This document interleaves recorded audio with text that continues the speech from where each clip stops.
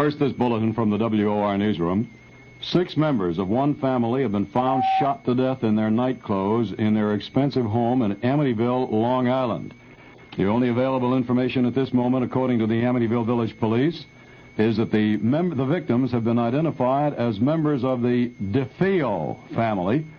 They were found by a 23-year-old son, Ronald DeFeo, who is believed to be the only surviving member of the family. Today, police combed the DeFeo's handsome 3-story house for clues while divers explored the backyard swimming pool for the still unfound murder weapon. Police have been questioning the son, Ronald, and now say he is being, quote, safeguarded. Investigators say without explanation that they now feel young DeFeo was in the house at the time of the murders, but they're not yet considering him a suspect. There's one element in the usual mass murder story which seems to be missing from this case. There's no sense of fear in this community. No feeling of a mass murderer on the loose. What's wrong, Ronnie? I love you, Jody.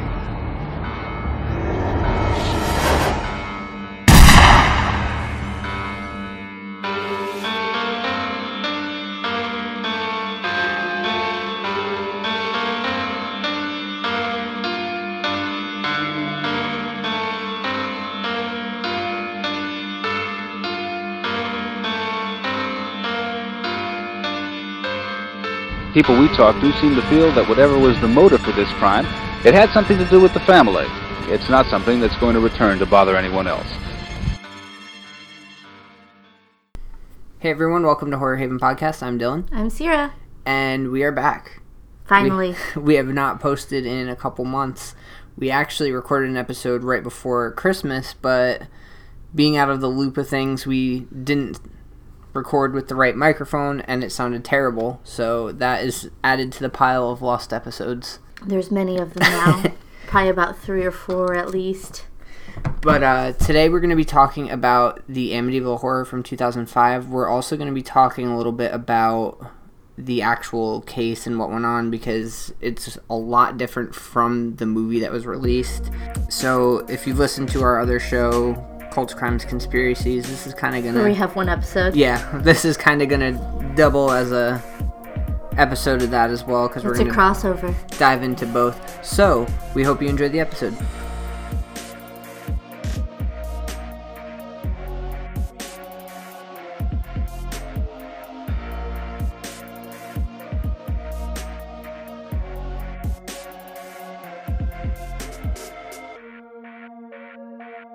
The case kind of starts out, we'll start it where the movie starts it, with Ronald DeFeo Jr., who murdered his family on November 13th, 1974.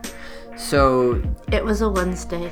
Yeah, so weird little funny backstory behind this. A lot of my family is from Long Island, where Amityville is, and I remember back when this movie came out, I was talking to my grandma about it because she had grown up in the area, and she had told me that her brother was at Henry's Bar the night that this all happened. Henry's Bar is the bar that Ronald DeFeo Jr. went to after killing his family, where the 911 call was made, where he said, you know, my family's dead, we need help, whatever.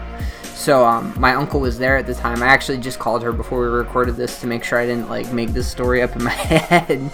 But yeah, no, she confirmed it, and she said that she even it's said funny it was because, on a Wednesday, so then we double checked to make sure it was on a Wednesday. Yeah, it's funny. It's funny that you can recall stuff like this, because she knew exactly it was a Wednesday, and she knew exactly where she was, and she actually said that they were all really terrified at the time because... Did they go to school? They went to school with Ronald DeFeo. Yeah, they went to school with Ronnie DeFeo Jr., but she said they were scared at the time because initially it wasn't said that Ronnie DeFeo Jr. had done it. He just said that he found his family dead. So there was kind of this widespread panic. According to my grandma, she's also a very paranoid person, so I don't really love know. her. But she said that everybody was kind of terrified because they didn't know if this was something where, you know, somebody was just going house to house, or if there was a killer out there that was on the loose still that could have went to somebody else's house nearby. So I guess there was this kind of like panic in the area. But she seemed really excited when I brought it up because, I mean, it is kind of crazy to have them to exactly, know what happened. To have that connection. So Ronnie DeFeo Jr., like I said, he wasn't initially charged with it, but from my understanding, talking to people in the town, everybody kind of assumed, like, hey, he's the only one that was left alive. He probably is the one that did it. Also, there was this long-standing reputation with the family where his father was known to be abusive towards the family. He would beat the mom in front of them and beat the kids. And so, it's kind of something where people said, good old 70s. It's kind of something where people said, he probably snapped. He probably couldn't take it anymore. So he was also a drug addict. Yeah, he also he had a reputation. He was a drug addict. He was on heroin and LSD at the time, which I'm sure he was hearing voices. He was high as a kite. So, I guess from what I had seen too, read a little bit. As soon as they died, he was asking police how he would go about collecting his dad's life insurance. Okay. I remember seeing something too a while back about how, I don't remember if it was earlier that day or the previous day, they had gotten into an argument because Ronnie DeFeo Jr. had asked his father to borrow money, and his father said no. High for drugs. So, I mean, the go-to in that case is obviously kill your entire family, but... That's what I would do. I mean, okay, if you've ever watched any type of true crime documentary, you know the last thing you do when you are the murderer is ask about the life insurance policy or take out a life insurance policy on someone in your family, because that's what gets you caught every single time. Every single time. So eventually Ronnie DeFeo Jr. was arrested for the murders. I believe... I'm going off of memory here. I probably should have taken notes, but we kind of decided last minute to do this. We're jumping back in. I believe that he initially denied doing it. And then he admitted to doing it. Voices told him, right? Well... Was it his dog? No, that was Son of Sam, right? Well, so this is where it gets kind of weird. I've researched it a little bit, and I watched a lot of documentaries, and a lot of it's contradicts each other, like they contradict each other a lot. So it's kind of hard to know exactly what happened, but we'll jump forward to December of 1975, the following year, almost exactly a year later. That's when the family moved in. That's when the family moved in, the Lutz family. That's funny because that's another thing to look at in the movie is it's clearly not December in New York there. Yeah. It's very clearly probably early fall, I would say probably September. So the Lutz family moves in a year later. They stay in the house for 28 days. They flee the house after 28 days. Now, from what I've seen, initially they had claimed that they hadn't seen anything crazy in the house, but they had heard noises, things would fall off shelves. Pussies. Yeah, and they would panic about it. I like that you agreed with me. You're like, yeah, they are. Duh. Now, their claims have changed over the years of what had happened. They've gotten... Thanks to the Warrens. Well, not just the Warrens. There's a lot that has to do with it. So, it's kind of hard to tell what had happened. So, they had called a man... I forget his first name. His last name was Kaplan. Mm-hmm. But he was a vampirologist. They wanted to get a... How... Are there any hiring in this area? Because I need a new job. They wanted to get somebody who... Yeah, vampirologist. What the fuck? They wanted to get somebody who was familiar with... Vampires? Well, paranormal. Did paranormal they stuff. think that Dracula was in the basement? No. But he said he would be able to investigate and let them know if something was going on. Now, to my understanding, he had told them... Was this guy legitimate? Yes. To my understanding, he had told them, if there's something in the house, I will legitimize your claims in the media and tell them, yes, there's something wrong in the house. You're telling me this guy hunts vampires? I don't know, Sierra. I don't know what vampirologists do. I'm Googling it. But, to my understanding, he had said, if if there's something in the house, I'll let everyone know that you're not making this up. If there's not something in the house, then I'm going to tell them, there's nothing in the house. So I guess he had done an interview. You're really Googling vampirologists. Okay. Look at it. He comes right up. Stephen Kaplan. Where is he? Right there. Oh, I saw Stephen and then K. I just immediately was like Stephen King. Was a noted paranormal investigator, vampirologist, and founder and director of the Vampire Research Center. Yeah, so they investigate vampires here. Wait, hold on. No, I'm looking more into this.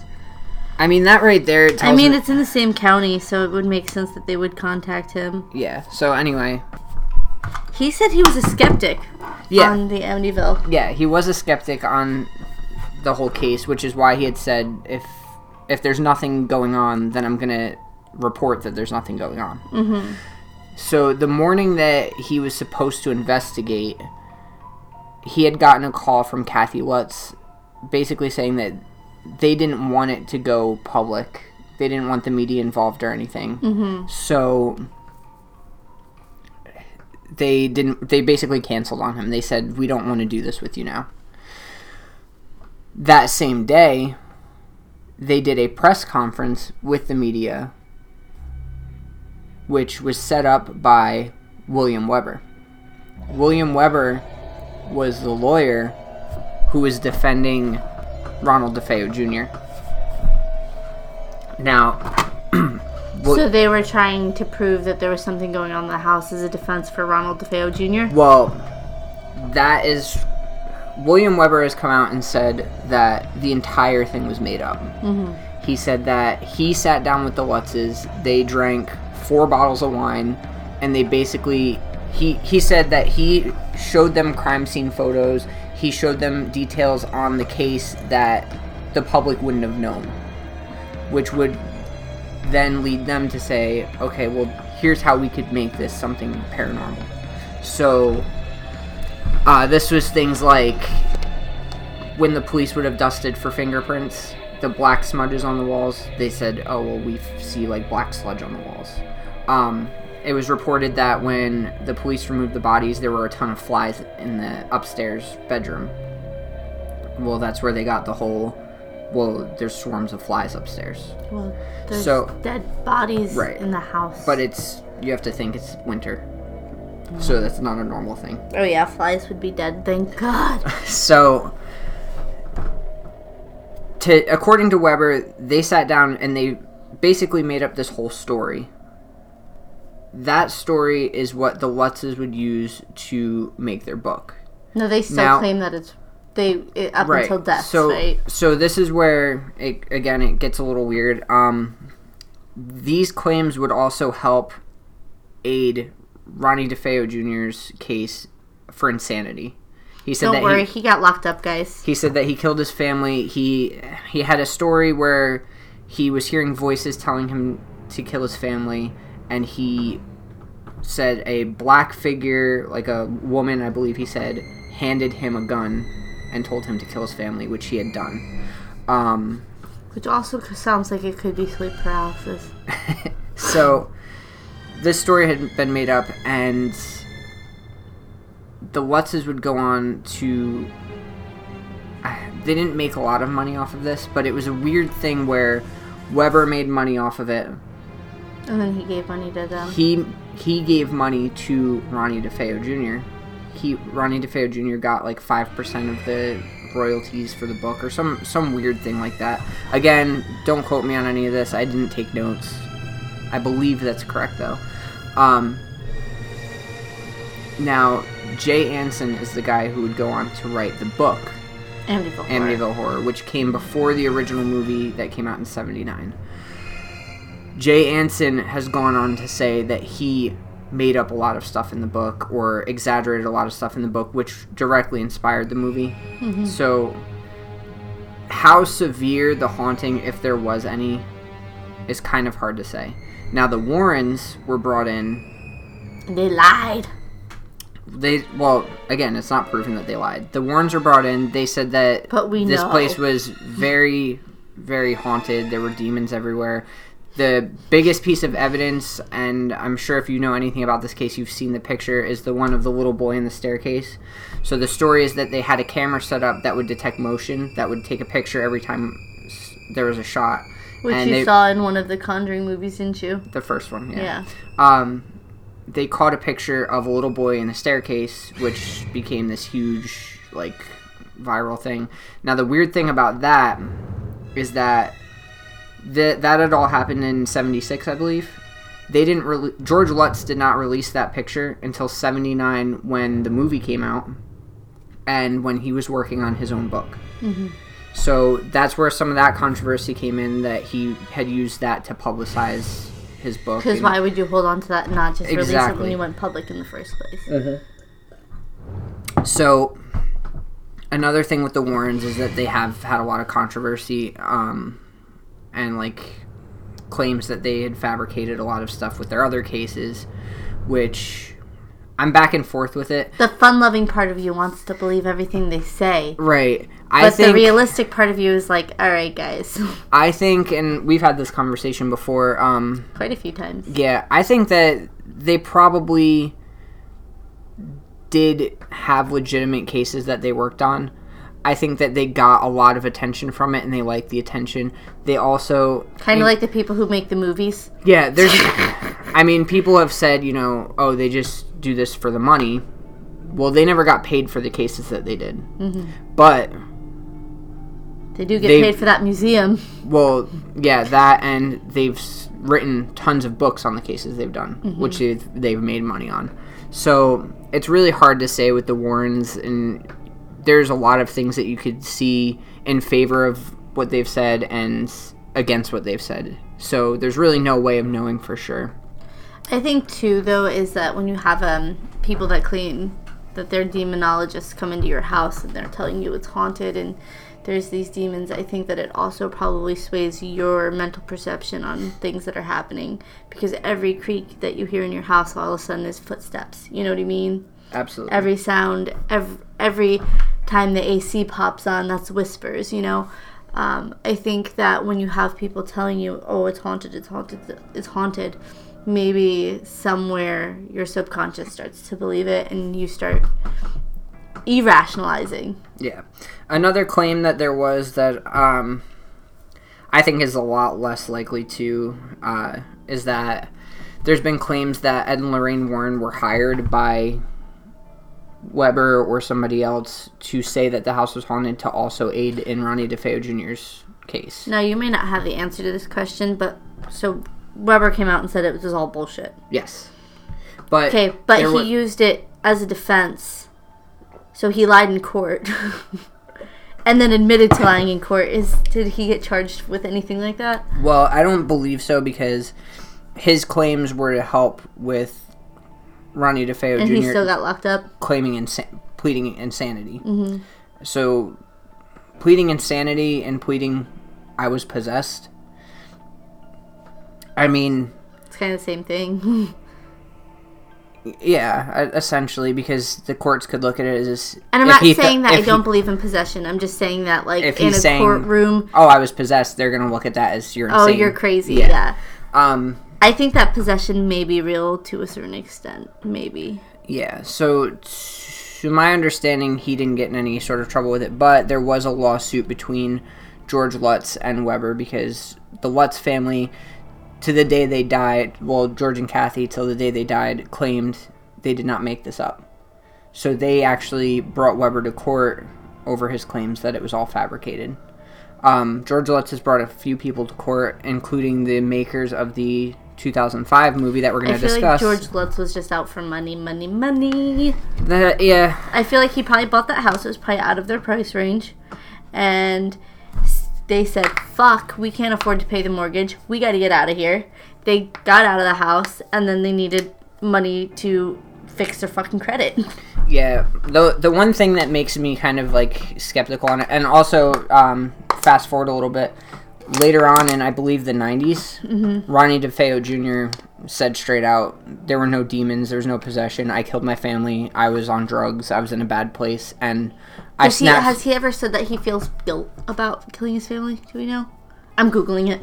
Your face says you don't know. I don't, but I wouldn't Google it right now. There's too much to look into. He's literally said a We're billion going to do a things. part 2 to this. Yeah, we can expand on it more later on. We'll do But an episode on crimes, cults, and conspiracies, and we'll do like deep research because now I'm curious. the whole thing that makes me really skeptical on the whole thing is that the story that the Lutz have told, the family has told, has changed so much. And like now you have in 2012 there was a documentary that was put out that Chris Lutz, one of the kids, son. had been part of, and he started bringing up all this stuff that was never even said before by George or Kathy.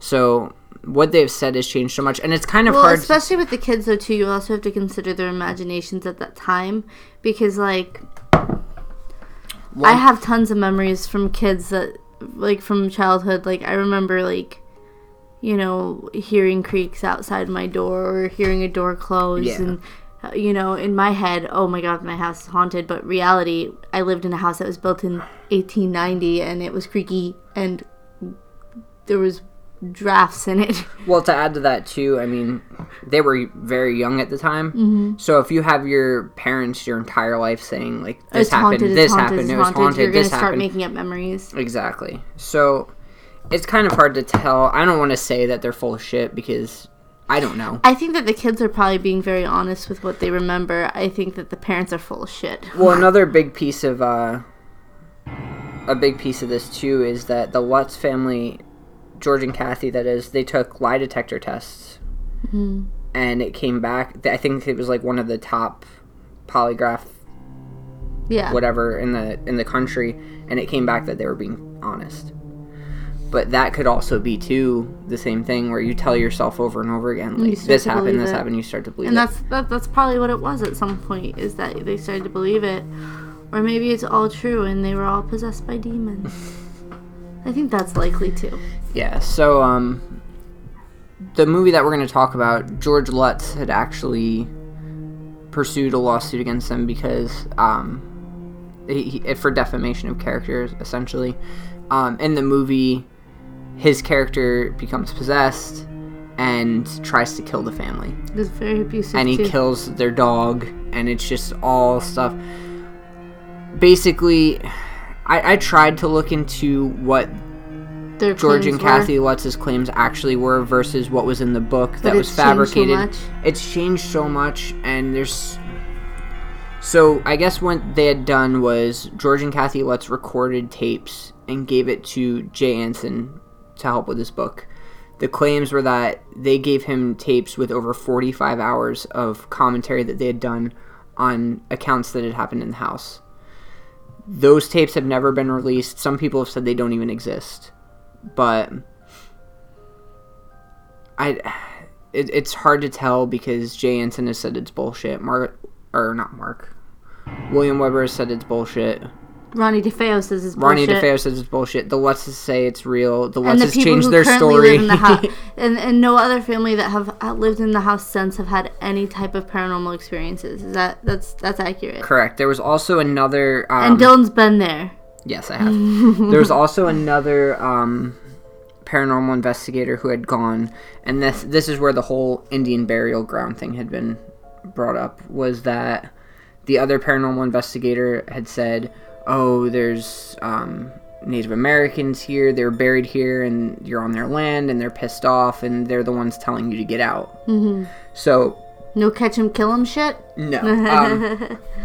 The Jeremiah Ketchum, the closest thing to an actual historical figure that he could have been based on is John Ketchum, who... He was a reverend, but there's no accounts of him actually torturing or killing Native Americans. He just came over from England. So this movie in 2005 really made a lot of shit up, and they took a little and ran with it very, very far away. Yeah. So, but I'm not complaining because it's a fun movie. Yeah. So with that being said, let's talk Amityville 2005. Houses here are way out of our price range. When the business is good, we're gonna have the greatest house. It's beautiful. This is an amazing house. You are going to love it. Holy, this is the deal of a lifetime. So, what's the catch? There was a crime, a murder. In the house? Several people, a family. Accused claims he heard voices coming from within the house.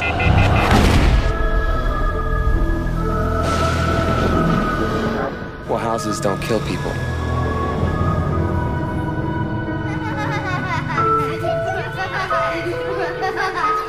To a perfect house and to a perfect family.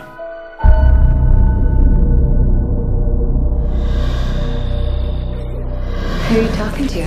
The girl who lives in my closet. And what's her name? Jody.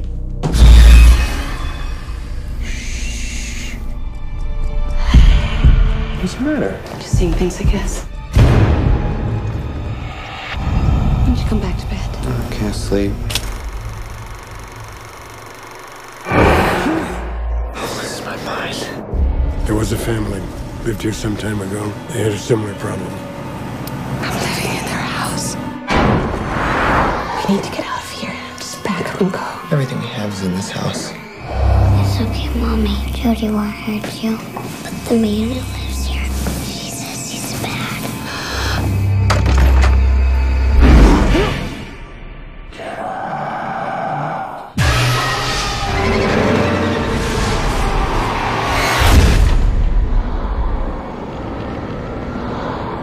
Almighty God, bless and sanctify this house.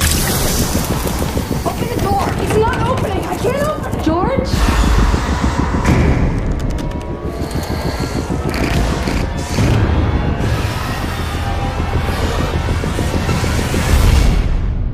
There's something evil in my house.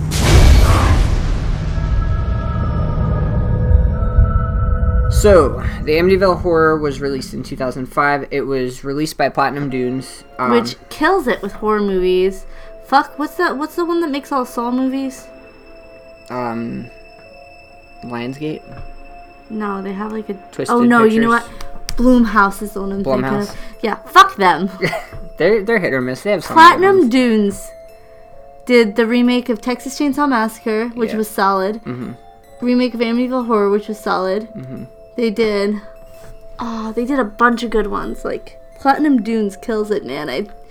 I don't think that I've seen, because I never know that a movie's Platinum Dunes until I'm watching it, and I'm like, damn, Platinum Dunes is everywhere. They kill it, man. Yeah, they have a lot of terrible movies too. We won't say they're all good. Yeah, but like a good amount. Like, the best horror remakes I feel like were put out by Platinum Dunes. Yes. Sorry, So, Rob Zombie, on your Halloween remake, it was garbage. The movie was directed by Andrew Douglas. Who the fuck knows him? Yeah, he didn't really do too much. I think he had directed a few episodes of that show Mindhunter on Netflix. I've heard good things about that. Yeah. We watched the first episode. It was kind of... I probably didn't pay attention to it because I don't remember that at all. The movie stars Ryan Reynolds, which... Ryan Reynolds with a beard. Okay, so the whole Ryan Reynolds thing, it threw me off because this is 2005. Wait, and you're telling me Deadpool's in this movie? Yes. Fuck. This was 2005. The only thing that I had seen Ryan Reynolds in when I had first seen Van this movie Wilder. was Van Wilder, Harold and Kumar Go to White Castle, He was and in- Waiting. Oh my god, I forgot about Waiting. Yeah. With the balls, right? That's the Yeah. movie where they show each other their balls. So, seeing that he was in this movie, I was kind of like, okay, this is going to be a joke. This guy can't act. So yeah, it was weird seeing him in this role, but he did good. Like, he fucking killed it. It was the beard. It took away the funny. But it's weird, too, though, because we were talking about this, because we watched Van Wilder again recently, and... That movie's solid, too. This movie is the only one I can really think of where he plays a serious role. Definitely, maybe. Yeah, I haven't seen that. But that's still, like lighthearted. Yeah. It's a romance. Because you said, too, like, when we watched Van Wilder, you were like, he literally plays this role in every one of his movies. Van Wilder is Deadpool. Is also the character from Harold and Kumar. What else has he been in? What hasn't he been in? He's fucking Ryan Reynolds. Detective Oh, Pikachu. The Voices. That's one where he's different, but he's still funny. He was in Buried. I haven't seen Buried. That one, he plays a serious role. I feel like that movie would take me... I don't know. I don't think I could watch a movie of him being buried for the whole thing. Is that what it is? He's like literally buried the entire time? I haven't watched Check it. I out don't The know, man. Voices, guys, because we reviewed that a while ago. Ryan Reynolds killed it. Yeah, Melissa George is in it. She plays Kathy Lutz. Chloe Grace Moritz played Chelsea Lutz. Don't forget that douchebag kid from Butterfly Effect. Yeah, Jesse James. Which we were supposed to do an episode on and never did. Yeah. We got that in our back pocket. Legit, his name was Jesse James. His parents really liked the Wild West. So, starts out with Ronnie DeFeo Jr. killing his family. George and Kathy Lutz move their family in. They live there for 28 days. The main story is the same as what had actually happened. Like the bare plot line. minimum. Yeah. Chris Lutz, the son, had said in a recent interview, the only thing that this movie got right was that they moved into the house and they moved out. He's like, other than that, everything is made up. Now, that being said, I don't think it sucks knowing that now, because you watch it and you're like, this is fucking terrifying and this happened. But I feel like that's every movie that's based on true story. It's just... Yeah, some of them aren't even really based on true stories. Texas Chainsaw Massacre. Blair Witch Project. Blair Witch Project. Yeah, that's a good one. I don't know if that ever claimed to be based on true story, though. They just Blair marketed Witch Project it as... 2. Oh, God. So, I mean, the first thing that stands out to me about this movie, and you had said so too, is it's filmed very well. Mm-hmm. The shots are very nice. It's visually appealing. It's visually appealing. The set is great. The house that they used is It's really cool amazing. because they took aspects of the actual Amityville house, which is like those curved windows, and it's almost like a barn-style house, like the shape, which this house was not that house at all, not even similar. It was huge. This house looked like a fucking mansion. The real house is a very modest, probably a 3-bedroom house, like not huge. And they actually took pieces, not pieces of the house, but like design ideas, elements from the actual Amityville house, and either, I don't know if they built something up to make it look like it was similar to that house, or if they just edited it in. I don't know how they go about that, but pretty much the house they used didn't have that top part, the top half of it that has the windows and like the chimney and everything. That's not actually part of this house at all. That's a prop of some sort or an edit of some sort, but they did a really good job at putting two houses together to kind of take inspiration from the original Amityville house, which I thought was a really interesting way of doing things. I also think that it was a good choice to use a different house, just because the Amityville house, you look at it and it's like, it's a really nice house, and it's really well kept.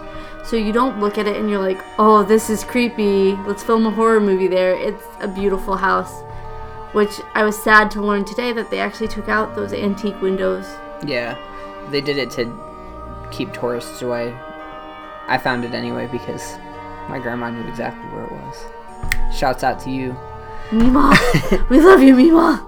But yeah, another thing about that too is the house in this movie, they have it in this, like, you know, it's back away from the road, like private area, huge big lake yard behind it. Well, there is water, like a lake and everything behind the actual house, but the actual house, there's neighbors right next to you on both sides. It's right on the street. Which brings up the question, why didn't the neighbors call the police when they heard the gunshots? Yeah, we're gonna have to do a whole episode about this case, because there's a lot. Tune into Crimes, Cults, and Conspiracies in 3 weeks. Yeah, there's a lot to dive into. Like, I'm looking at, like, trivia facts about the movie right now that we could talk about, and there's stuff that I didn't even think to bring up. Like, the fact that, well, what I had just read was that it has to do with the court case between George Lutz and the makers of the movie. MGM, when they made this movie, when they marketed it, they claimed that it was based on new information uncovered during the research of the original events. George Lutz later claimed that he was never spoken to, nor was his family, about the project. So they had marketed it as, oh, we have all this new evidence, and that's what this movie's based off of, but it wasn't true. George Lutz just wanted to make money. Like, I would, if somebody made a fucking horror movie about me killing my family, or like trying to kill my family, I'd be like, oh, fuck, cool. I'm the star of a horror movie, look at that. George Lutz just wanted money. Yeah. Like, nobody's gonna, like, watch this movie and be like, oh, George Lutz was a psycho. James They're gonna be like, obviously. James Vanderbeek turned down the role of George Lutz. Thank God. Love you, Dawson. Another fun fact about the movie that I just read, Ryan Reynolds didn't talk to the family. Like, he distanced himself from the rest of the cast of the movie. So all of the kids in the movie thought that he hated them. So they were, like, really upset the whole time. Ryan said later on that he distanced himself because he didn't want to fall in love with the kids and then have to leave when the movie was over.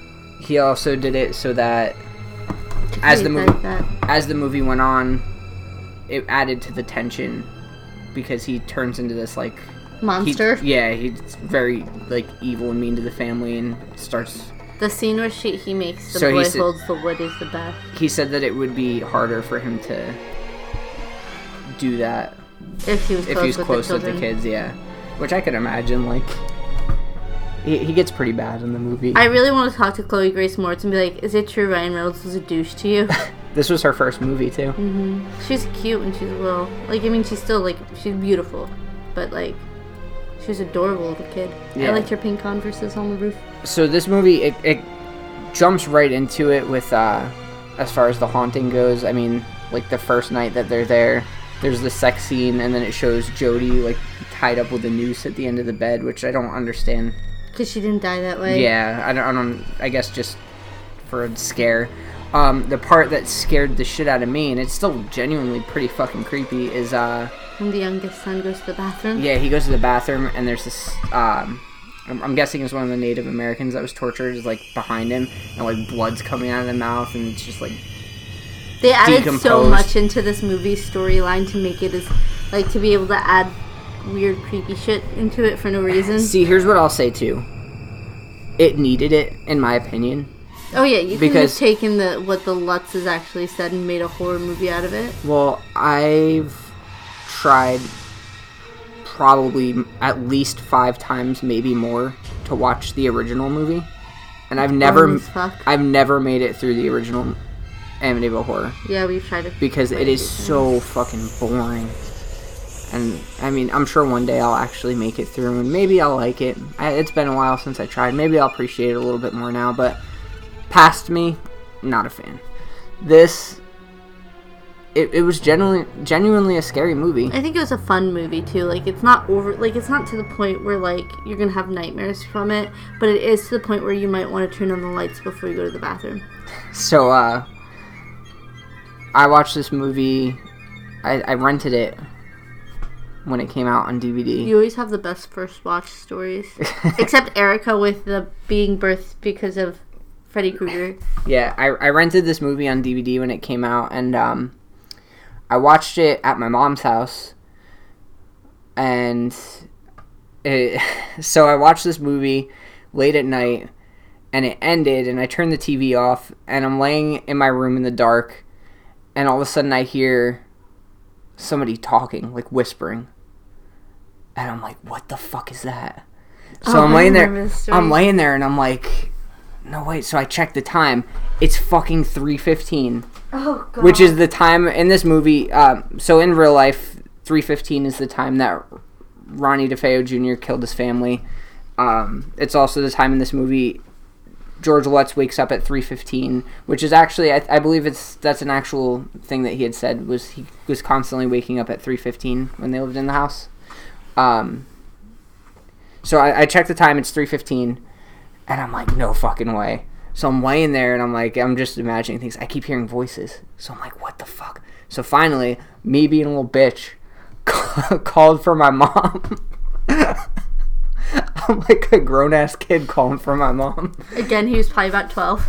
I think I was like 13 and 14 maybe when I watched it. But, so my mom comes up the stairs and she's like, what the fuck's going on? And I'm like, there's voices. And she's like, there's not voices. Go the fuck to sleep. I'm like, there's voices. Listen. So we're sitting there and we're just standing there in the dark, and she starts hearing them. And she's like, what the fuck? So we go to the doorway. My bedroom was right at the top of the stairs, and at the bottom of the stairs was the living room. my little brother was sleeping on the couch. Was it Zachary? Yeah, and Fucking Zach. he was talking in his sleep, and I was just like, motherfucker. Do I ever scare you when I talk in my sleep like that? No, I expect it at this point. But that's my first time watching Story. You said you saw it in theaters. Yeah, I night. did. I did see it in theaters. I was 2005. I was in 6th grade, 7th grade, and I saw it with my best friend. It was good. I remember it was a full theater. I'm pretty sure her brother was probably there. He's always there. I love you, Tom. So, yeah, I'm trying to think of, I don't want to, go scene by scene, but... Why don't we start with the stuff that's, obviously added into the movie for, horror effect? Yeah, I think the biggest one is the scene towards the end of the movie where George Lutz he finds the secret room, and it's these torture, there's fucking cells with Native Americans with torture devices on them and everything, and then Jeremiah Ketchum slits his throat in front of it, and there's blood pouring out everywhere. Yeah, so in the very creepy scene. Yeah, in the real house, George Lutz did find a secret room in the basement, which was referred to as the Red Room, but it was literally just a small little storage closet that was boarded up, which isn't uncommon in older houses either. Yeah, I mean, it's kind of weird. I don't know why you would board that up, but I had a creepy storage room. I mean, I don't think it's something that was keeping Native Americans to torture. You don't know their lives. So there's definitely that, the killing of the dog. Yeah, the axe murder of the dog. Yeah, that was made up completely. That was another thing that George Lutz said was defamation of character, because they never killed the dog. They did say that the dog tried to kill itself.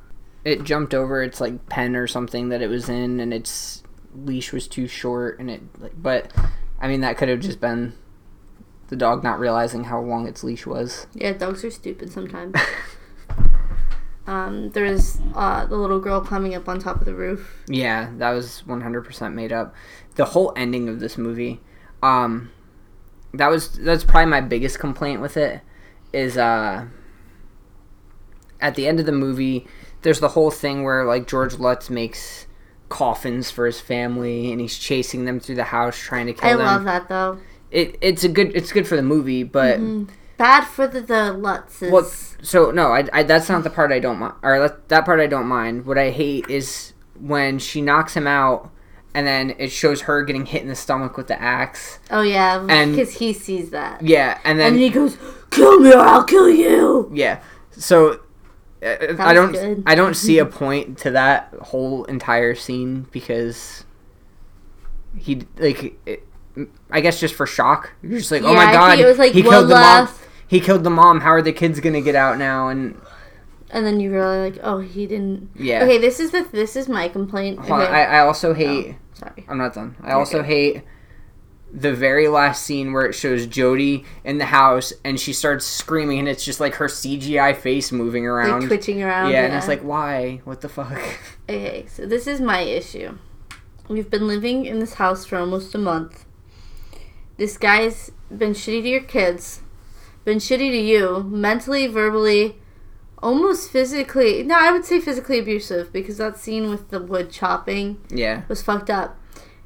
And it's so important to you to save his ass and not get your kids out of there. You're a shitty mom.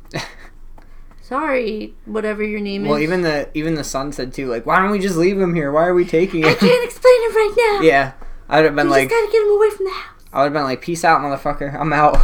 Yeah, I think I like this movie. I think it's really cool. I think it's cool too how it slowly shows and it's it's almost instantly after they move in, they have that first day where they have the montage of them moving in, and then after that it's almost instantly there's little things with George that you see.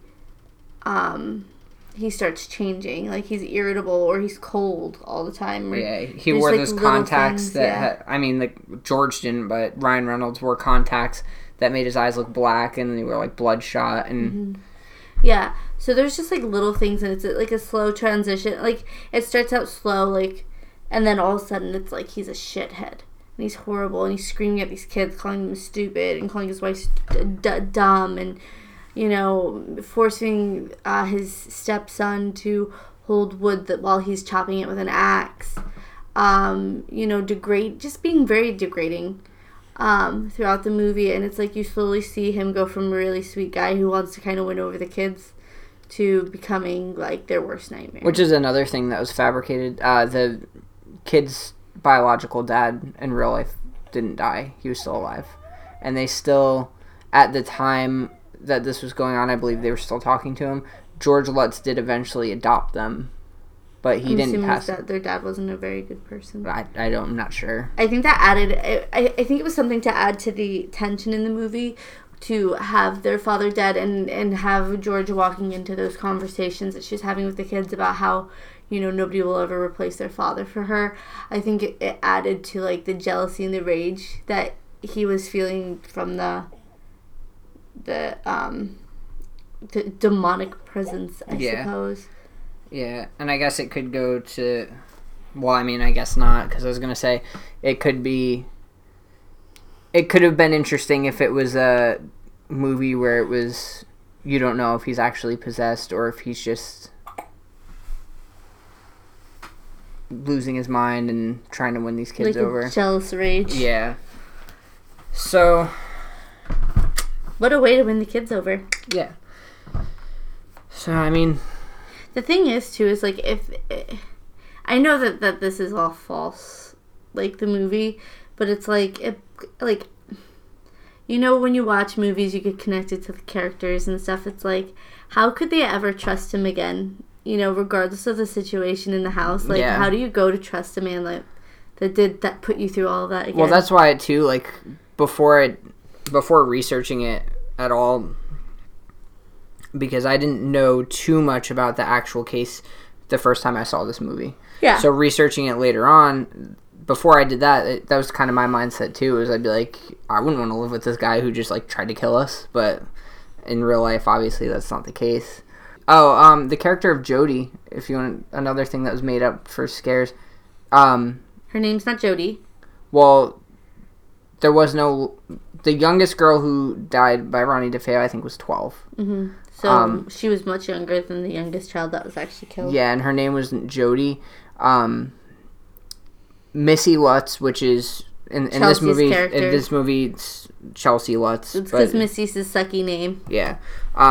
She did apparently have an imaginary friend named Jody in real life, but they said Jody was a like pig-like entity with red eyes. That sounds scary too. Yeah, well, apparently some people have said that this was actually just a stray cat that lived outside, because Ronnie DeFeo said that there was a stray cat that would always like come in and you'd see like the reflection of the eyes in the window. Mm-hmm, it was creepy, yeah. Yeah, and he called it Pig because he said it was just this fat cat that looked like a pig. Took it to imagination. Yeah, and the kid, well, Ronnie DeFeo, Missy Lutz, like, mm-hmm. And that could also have to do with like the whole like Weber telling them stuff about mm-hmm. the DeFeos. But the neighbor to the house, there's been interviews with him, and he said like, yeah, that was my cat. Like, it was my outdoor cat that she was seeing. It looked like a pig. That must have been like a Maine Coon. Yeah. Really fat cat. But the character of Jody for this movie, the little girl that Chelsea is seeing, was Ronnie DeFeo's little sister that he killed, and is like pretty much the main ghost of the movie. Mm-hmm. Which I thought that was weird too. Like, all of the ghosts that they're seeing in this house are these Native Americans, and then you have one ghost, and it's I Jody. think that's the thing, is that Jody made more sense than the Native Americans. I feel like that whole Native American plotline didn't need to be in the movie. I think that they could have just done like snippets of the family. Mm-hmm. You know what? There is one more thing I want to talk about. There's a really cool scene where Ryan Reynolds, he looks, okay, so there's towards the beginning, when they first move in the house, there's a moment where Chelsea wanders off with Jody, and ends up in the boathouse, and they freak out, and they're like, oh, you can't be in here, you know, like, you could have drowned. That night, he wakes up at 3:15 because he hears the dog barking, and he looks outside, and he sees her, Chelsea's balloon come out of the door of the boathouse. So he goes down there, he jumps in the water, realizes she's not out there, she's up in her room. But he walks in to go check on the boys after that, and he sees himself with a shotgun in his hand, and he blows shooting that part is shooting the boys and then shooting himself. And it's like a really creepy scene, probably one of my favorite ones in the movie, because it's like he's getting warned almost, like, you need to get out of here because this is what's going to happen, you know? Yeah. I think the movie overall was really well done. Yeah, I agree. I think it's one of the better movies to come out of the 2000s. Yeah, absolutely. You want to rate it? Yeah, absolutely. We're still doing out of 10. Yeah, that hasn't changed. Well, we haven't recorded in a while. I'd say I would give this movie a solid 7.2. It's really good. It's really enjoyable. I feel like its biggest thing was probably what it elaborated on with the story.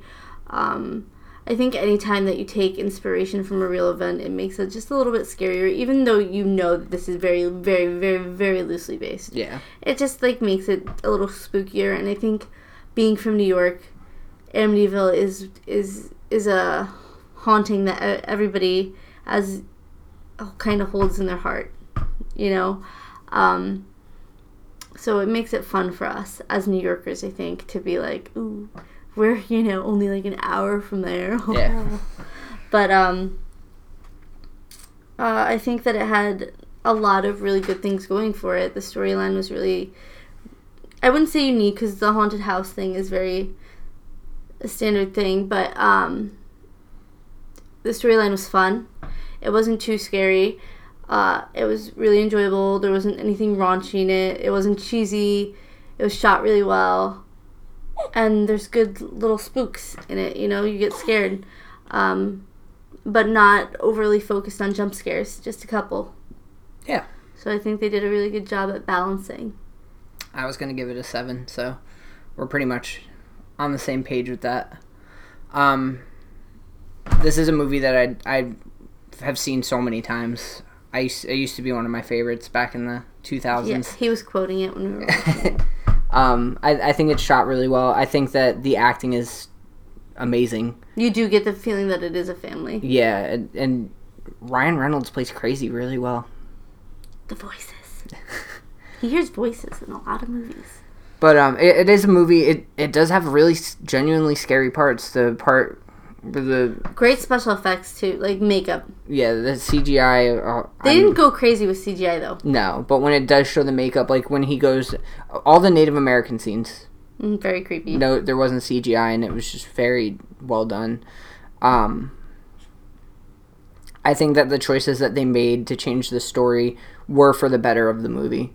Absolutely. I do disagree that they probably shouldn't have marketed it as, new evidence. We found new evidence. Like, no. And I will say, too, I haven't seen all of them, but there's like 20 Amityville movies that have come out. They're all really bad. Well, I can't say because I haven't seen all of them, but of the ones I've seen, this is the best one. So if you're going to watch an Amityville movie, I would highly recommend this one over any of the other ones. I mean, there could be some creepier ones, but... Yeah, I would recommend this, and I would recommend it, too, to, like, not necessarily a starter horror movie, but I would say, like, hey, if you're having a sleepover and you're in high school, 14-year-old, whatever, this will be a good one to scare your friends. Mm-hmm. So, that being said... Watch it in, like, your creepy, like, basement. We're going to wrap this movie up. We're going to wrap this episode up. You can tune in next week. We're going to try and get back to weekly releases. If not weekly, bi-weekly. Yeah, we should be back next week. We're going to be covering Night of the Demons, which... I don't know if the ratings are going to be as high for that one. It should be interesting. You can follow us on Instagram and Facebook at Horror Haven Podcasts, on Apple Podcasts or iTunes. Spotify, yeah. We're on... Fuck, I forgot we're on Spotify. We had ourselves put on Spotify when we were on our break, so we did do something. Yeah, so check us out on there. Leave us a rating on Apple Podcasts. If you want to wait until we put out a few more episodes, you can. I understand. You can check out our past episodes. If there's anything that you want us to cover, hit us up and let us know, because we're pretty open right now. We did have a schedule for a while, but since we stopped posting, we kind of threw the schedule out the window. Like I said, next week we're going to be doing Night of the Demons. As much as you're going to hate it, I think we should wrap up Friday the 13th finally. It's going to be what, Jason X? Jason Goes to Hell and Jason X. The bottom and of the then, bottom, boys. We got to do Freddy vs. Jason, but we got to finish Nightmare on Elm Street before we do that, too. Yeah, but I think it'd be cool, too, to do a, if we finish up Friday the 13th, maybe do an episode where we rank all of the movies. Max, you can record that one with your daddy. Yeah, I don't know if there's any... I'm sure there's other stuff that No, seriously, if you guys have suggestions, hit us up. I've been wanting to cover Amityville for a long time. I've actually suggested a few times. I'm surprised that it took us this long to kind of get around to this one. Yeah. I feel like we always forget the 2000s. Really? I feel like we cover them a lot. Really? Yeah. I guess we did, like, The Ring recently. We did, like, Ghost Ship, 13 Ghosts. Those were fun. Yeah. I feel like this movie really broke out from that, though, because, like, those movies were still felt like 90s almost. Yeah. Where this one really, like, was like, this is a new era of horror. So, we hope you enjoyed the episode. Have a good night. Have a great night.